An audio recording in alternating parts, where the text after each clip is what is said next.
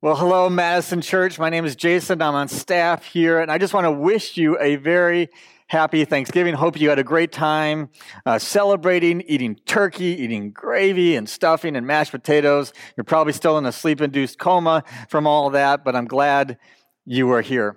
I don't know about you, but it seems like every year around this time, something snaps inside of me. The chaos of the holidays, the pressure to get everything done, the financial pressure of buying my kids every present that they want. It can just feel like it's too much. On top of that, you're spending extra time with people who are equally stressed out, people that you are sometimes forced to spend time with because you're related to them. Now, I need you to be honest here for a moment. Just answer this in your living rooms. How many of you have a time limit for how long you can spend with certain people in your life over the holidays? In other words, you know you can spend 1 day or maybe 2 days max with them, but if it comes to day 3, all hell breaks loose and you just snap. How many of you are sitting next to that person in your living room right now? Lest you think you're alone in this reality, let me give you a moment of confession here. Several years ago, I was at my parents' house at Christmas time. And something happens when you walk into your family of origin's home, even when you're older. There's like a time warp machine that happens as you walk through the door, and all of a sudden you become your 13-year-old self again. And that's what happened with me. Now, we love to play games at my house, especially at Christmas. It's one of our traditions that we play board games. And so that Christmas, we decided to play not just Scrabble, but Speed Scrabble. Now, I don't know if you've ever played Speed Scrabble. Let me just describe it. It is a game from Satan himself. There's no redeeming value whatsoever of Speed Scrabble. So here's how it works. You all get a certain number of tiles, and you have to make as many words connect as possible within 2 minutes. And it gets really, really intense. Now, before I continue, I must say this to my family because I know they're watching. Mom and Dad, I love you. You're awesome. You're great parents. David, my brother, you're all right. I don't mind you. You're a pretty good dude. But there's one problem when it comes to my family. Now that disclaimer is over. There's one problem, is that we're ultra competitive.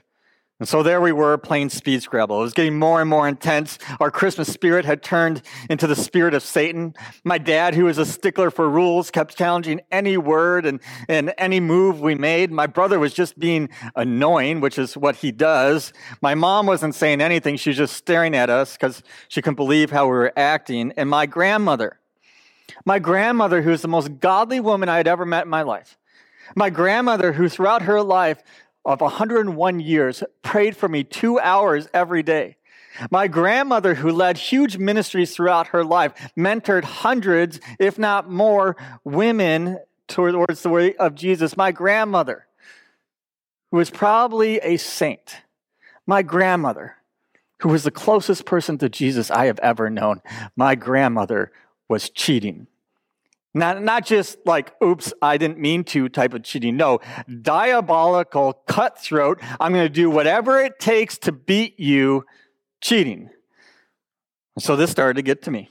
My blood started to boil and boil and boil. And then after one round, my dad challenged one of my words. My brother said something stupid, and my grandmother added 50 points to her score. And I was done. I snapped. I broke. And so I picked up my Scrabble letters, I threw them across the table, and I yelled at all of them, "I hate playing games with you." And I ran to my old bedroom, slammed the door, jumped on the bed, started pounding my fist against the bed, and cried. I was 25 years old. Let me ask you, where in your life do you feel like you're breaking? Where have things just snapped? I'm not asking if you have issues playing Scrabble like me, but what feels broken, shattered into pieces, and you're wondering if it'll ever be put back together again? Maybe for you, before March, life was great. You were advancing in your career, you had financial security, and things felt all good and safe. And then COVID hit, and with it, your industry was hit. And even though you were a top performer at your workplace, your boss came in and she told you, "I'm sorry, we have to let you go because of cutbacks." And in that moment, everything you were so sure of broke into pieces. Maybe you're a person of color. You thought things were progressing in systemic change in our world, and then you saw story after story of people being shot and killed unjustly by officers Breonna Taylor, Jacob Blake, and the list goes on and on. Or what you thought was progress came to a screeching halt. You saw a rising divide in this country. You read posts from people who claim to be Christians, some of whom are your friends, that can only be described as blatantly racist. And your confidence that things will be different for you, for your kids, for your grandkids, well, it broke into pieces. Maybe for you, it wasn't something on a national scale like a pandemic or systemic racism, but it was just as devastating. Maybe it was a doctor who came in and told you, I'm sorry, but it's cancer. Maybe it was a spouse who said, I'm done. Maybe it's a son who won't return your calls, or a friend who is no longer your friend, or a boss who continues to single you out and pick on you, or maybe it's just a dream that has died. Whatever it is, it broke. Or maybe it's just something inside. Doubts that have crept in, insecurities that have taken over. You've lost your sense of hope. And the holiday season only makes it that much worse. Whatever it is, big or small, we all have something in our lives that once felt like it was put together and now all of a sudden is broken into pieces. And we wonder, can it ever be put back together again? Well, today we're launching a new series called BC, which stands for not just before Christ, but before Christmas. And the big idea in this series is that the Old Testament tells the story of God before Christmas, before Jesus, and pointing to Jesus. You see, the Israelites, God's people, felt like life had broken into pieces. They had once been the world power. They had once been known as God's chosen people. They had once had everything going for them, but now everything was shattered. Israel split into two kingdoms. The northern kingdom had already been overtaken by the Assyrians, and the southern kingdom, Judah, was about to fall to the Babylonians. And into this dynamic, God sends these people called prophets. Now, prophets are simply messengers from God with a message to God's people. They're messengers from God who come and bring a message from God to God's people. In 700 BC, the world is full of violence and injustice, and God's people feel hopeless. War is raging. People aren't following God. Everything seems broken. And God sends this prophet named Micah. And listen to what he says in chapter 5 of Micah. He says, "Marshal your troops now, city of troops, for a siege is laid against us. They will strike Israel's ruler on the cheek with a rod." Now listen to this. "But you, Bethlehem Ephrathah, though you are small among the clans of Judah, out of you will come for me one," he's referring to Jesus, "one who will be ruler over Israel, whose origins are from of old, from ancient times." The world's at war. Everything's broken.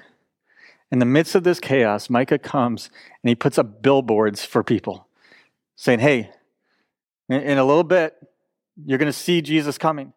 It's as if you're traveling along the road and you just see billboard after billboard just saying, hang on, you're almost there.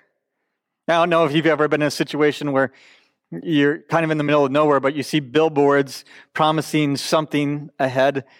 A few years ago, I went with my kids camping in South Dakota, in the Badlands and the Black Hills and around Mount Rushmore. Beautiful, beautiful area. But if you've ever traveled, especially from Wisconsin to South Dakota, you know that once you reach South Dakota, there is absolutely nothing. Like nothing at all. There's not even a Starbucks. There's not a McDonald's. You just have vast nothingness that you're driving through. And you're wondering if anybody actually lives in the state. There is Laura Ingalls Wilder's house, from Little House on the Prairie, but nothing has been developed since then. And so you're just driving and driving and driving in this vast emptiness, in this vast chaos. But along the road, every few miles, there's these billboards for this place called Waldrug. I don't know if you've ever been to Waldrug. It's actually like a place of everything under the sun, but It starts from like 300 miles out. It says Wall Drug 300 miles away, and then Wall Drug 150 miles away. Every few miles, there's a Wall Drug, free ice water, Wall Drug, 5-cent coffee available for you. And I've had the coffee. It's not even worth 5 cents, but Wall Drug, Wall Drug, Wall Drug, billboard after billboard saying, hang on, your journey. I know it seems like there's nothing here, but I'm just telling you, there is a destination coming. There is something out there for you.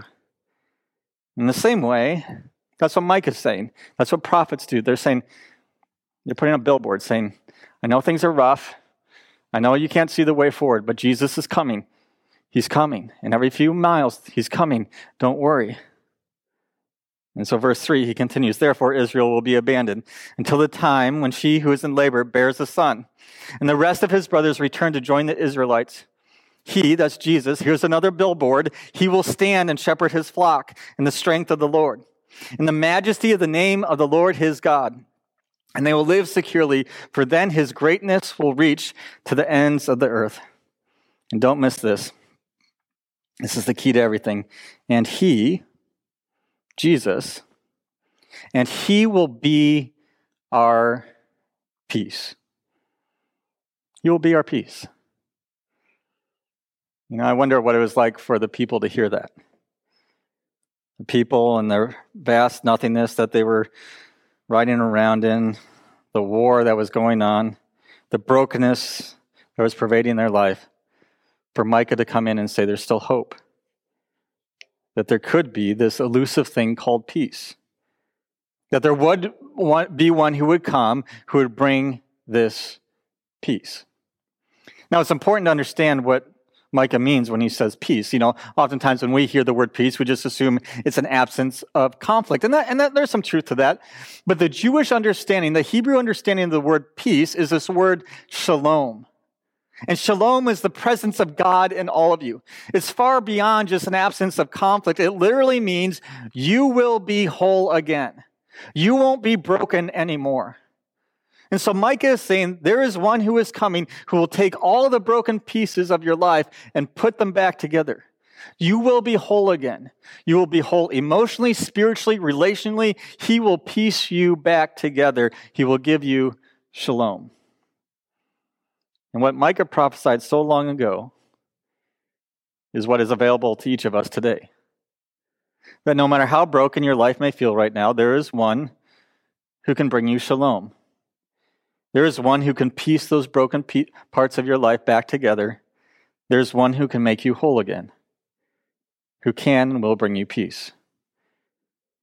You see, because there's not billboards anymore, that person arrived. Just like Micah said, he was born in a town called Bethlehem, an unincorporated town, a tiny little town in the middle of nowhere.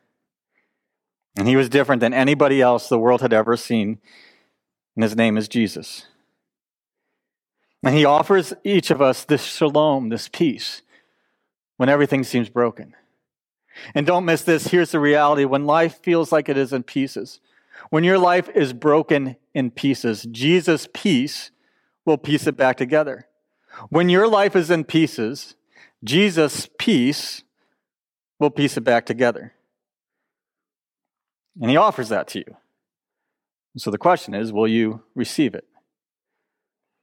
Many of you know that from previous messages I've given that I'm in recovery from addiction. And one of the things that I pray every single day, in fact, I write it in my journal, and one of the things I pray when I'm at a group, a 12-step group, we actually end every meeting this way, is a prayer that has changed the lives of literally millions upon millions of people. It's called the Serenity Prayer. And it goes like this. God, grant me the serenity to accept the things I cannot change, the courage to change the things I can, and the wisdom to know the difference. God, grant me the serenity to accept the things I cannot change, the courage to change the things I can, and the wisdom to know the difference. Now, the easy part of that prayer for me is the courage to change the things I can. I like to have courage. I like to be an agent of change. The hard part of that prayer is that first part. God, grant me the serenity. God, grant me literally the peace. God, grant me the shalom to accept the things I cannot change. You see, the reality is is that there are things in our lives that we can't change. Some of them are based on consequences of things we've done, but oftentimes they're not even of our doing. We didn't create a pandemic.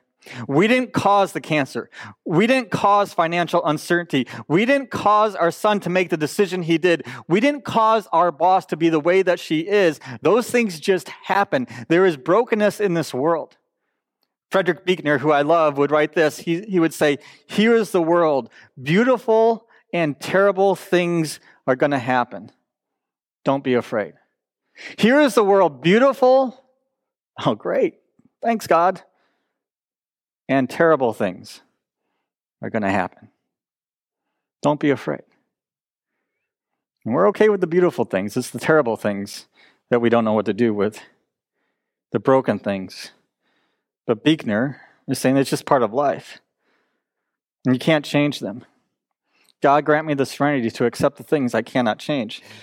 But the problem is we think we can change them. And so we try. We try to figure out a way to change the way that person you're dating feels about you, or you want to date feels about you, but you can't change a human heart. You try to figure out a way to make this pandemic end. Let me ask you, how's that working for you? You try to figure out a way to make whatever it is in your life you want to change, but you can't. And when we realize we can't, we break. We just break right in two, and we break in a variety of ways. First of all, we take it out on others. And usually it's the people closest to us. In fact, James would say this. He said, why do you have conflicts? Why do you have quarrels within? It's because there's desires raging within you.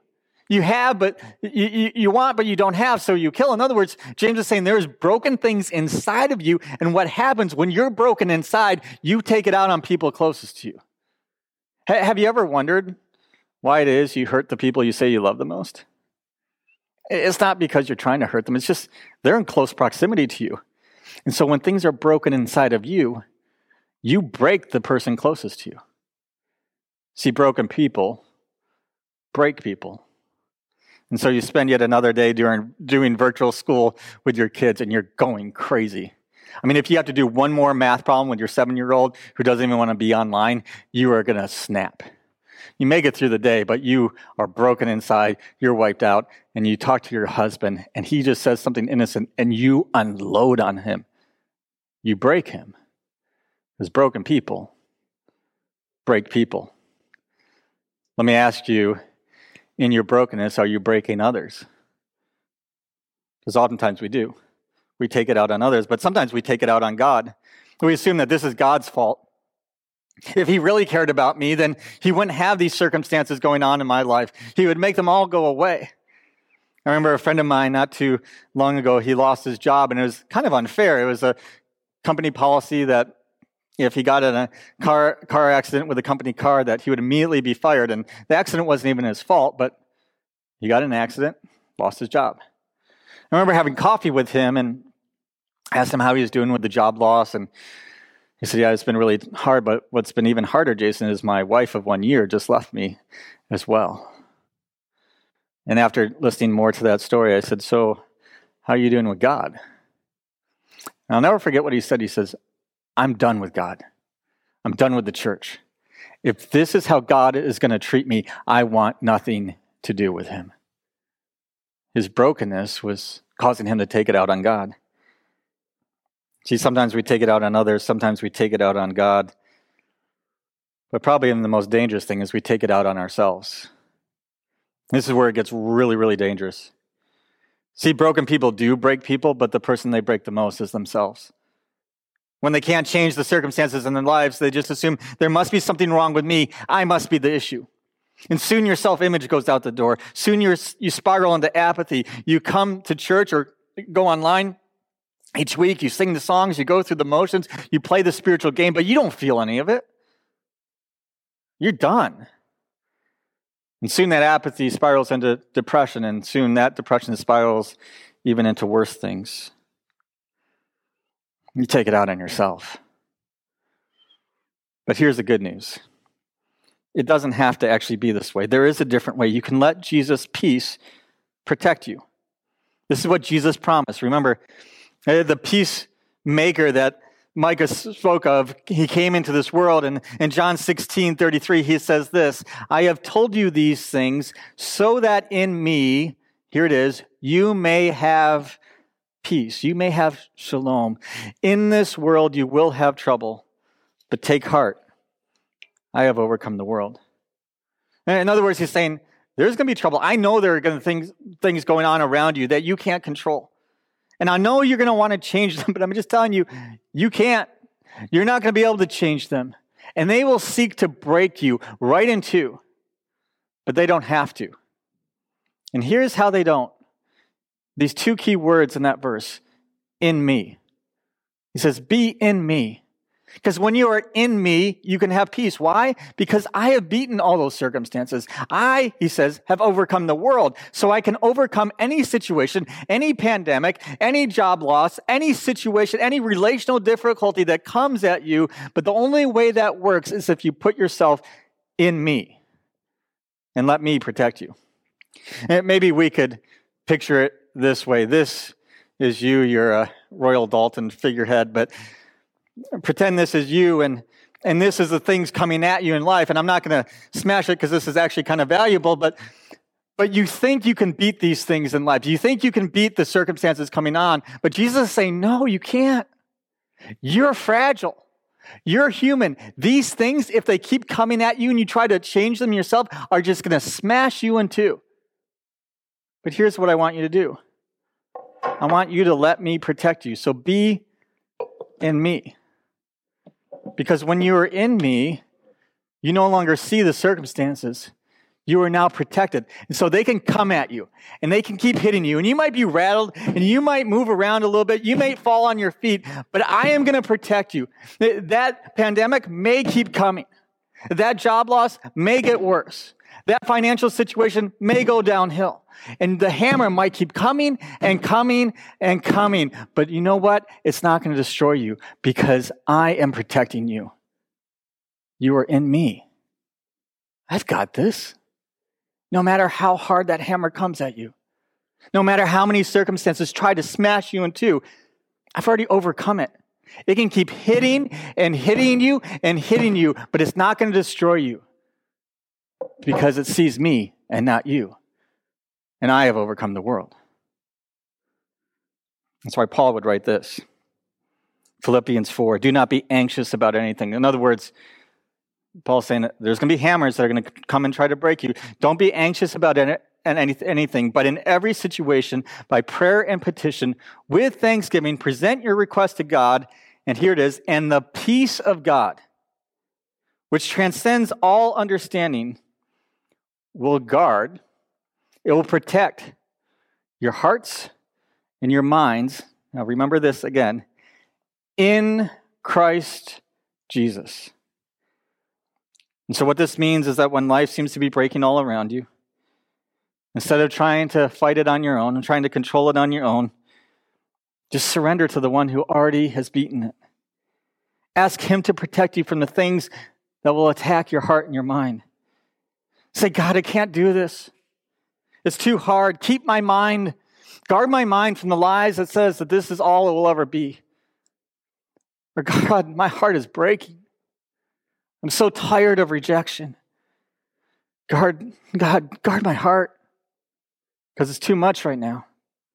Or God, I'm starting to believe the lies that the reason these things are happening to me is because I am broken, because I'm a mess, because I deserve this to happen to me, that there's something wrong with me. I know that's a lie, but it's coming at me. God, guard my mind. Guard my heart. It's as simple and as hard as that. Just saying, God, protect me. Give me your peace. Give me shalom. And he will. Now, he may not change your circumstances. In fact, the hammer may come stronger and stronger at you. But even if it comes stronger at you, you will be stronger because you will be protected. Because Jesus, the Prince of Peace, will surround you and piece you back together. You know, I really do that this pandemic comes to an end and you can get back to some semblance of the life you once knew.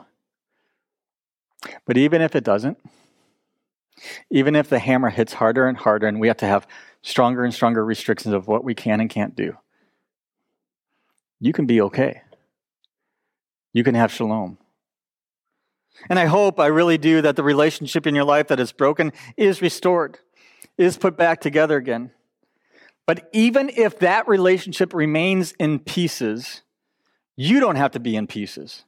You can have shalom. You can be whole, regardless of how the other person responds to you. And I really do, that your financial situation or job situation goes up and to the right, that things get better and stronger than ever before. But even if they don't, even if the hammer hits and keeps hitting, you can have shalom knowing that Jesus, the one who is the Prince of Peace, will always provide for you. You won't be broken by this. And so let me ask you, where in your life do you feel like you're broken to pieces? You don't have to stay there. You can actually have peace this holiday season. You can have shalom. One of the most inspirational stories I've ever read is that of Horatio Spafford. Horatio was a wildly successful businessman in the 1870s in Chicago. He owned all sorts of real estate, but then in 1870, the hammer started hitting. His only son, 4 years old, died of scarlet fever. Just a year later, in 1871, the hammer hit again. While still mourning his son's death, the Great Chicago Fire that you studied about in school swept the city, and Horatio's wealth went down with it as many of his properties burned. 2 years later, after rebuilding some of his wealth, Horatio planned a vacation with his family to sail to London. But at the last minute, he had to stay back for a business meeting, so he sent his wife and 4 daughters on a boat over to London. And the hammer hit again. Because as his wife and 4 daughters were crossing the Atlantic in the middle of the night, their boat collided with another boat. And his 4 girls, along with 226 others, that night drowned. His wife made it to the other side and wrote him and said, "Would you come as quickly as possible?" And Horatio got on a boat and crossed the Atlantic. And as he was crossing exactly where his daughters drowned, the captain showed him where that was. And in that moment, he wrote these words that would become a very famous hymn. "When peace like a river attendeth my way, when sorrows like sea billows roll, whatever my lot, thou hast taught me to say, it is well with my soul." Was it well with his soul because there wasn't pain? Of course not. That hammer was hitting hard and harder and harder. It was well with his soul because he was in the one who promised peace.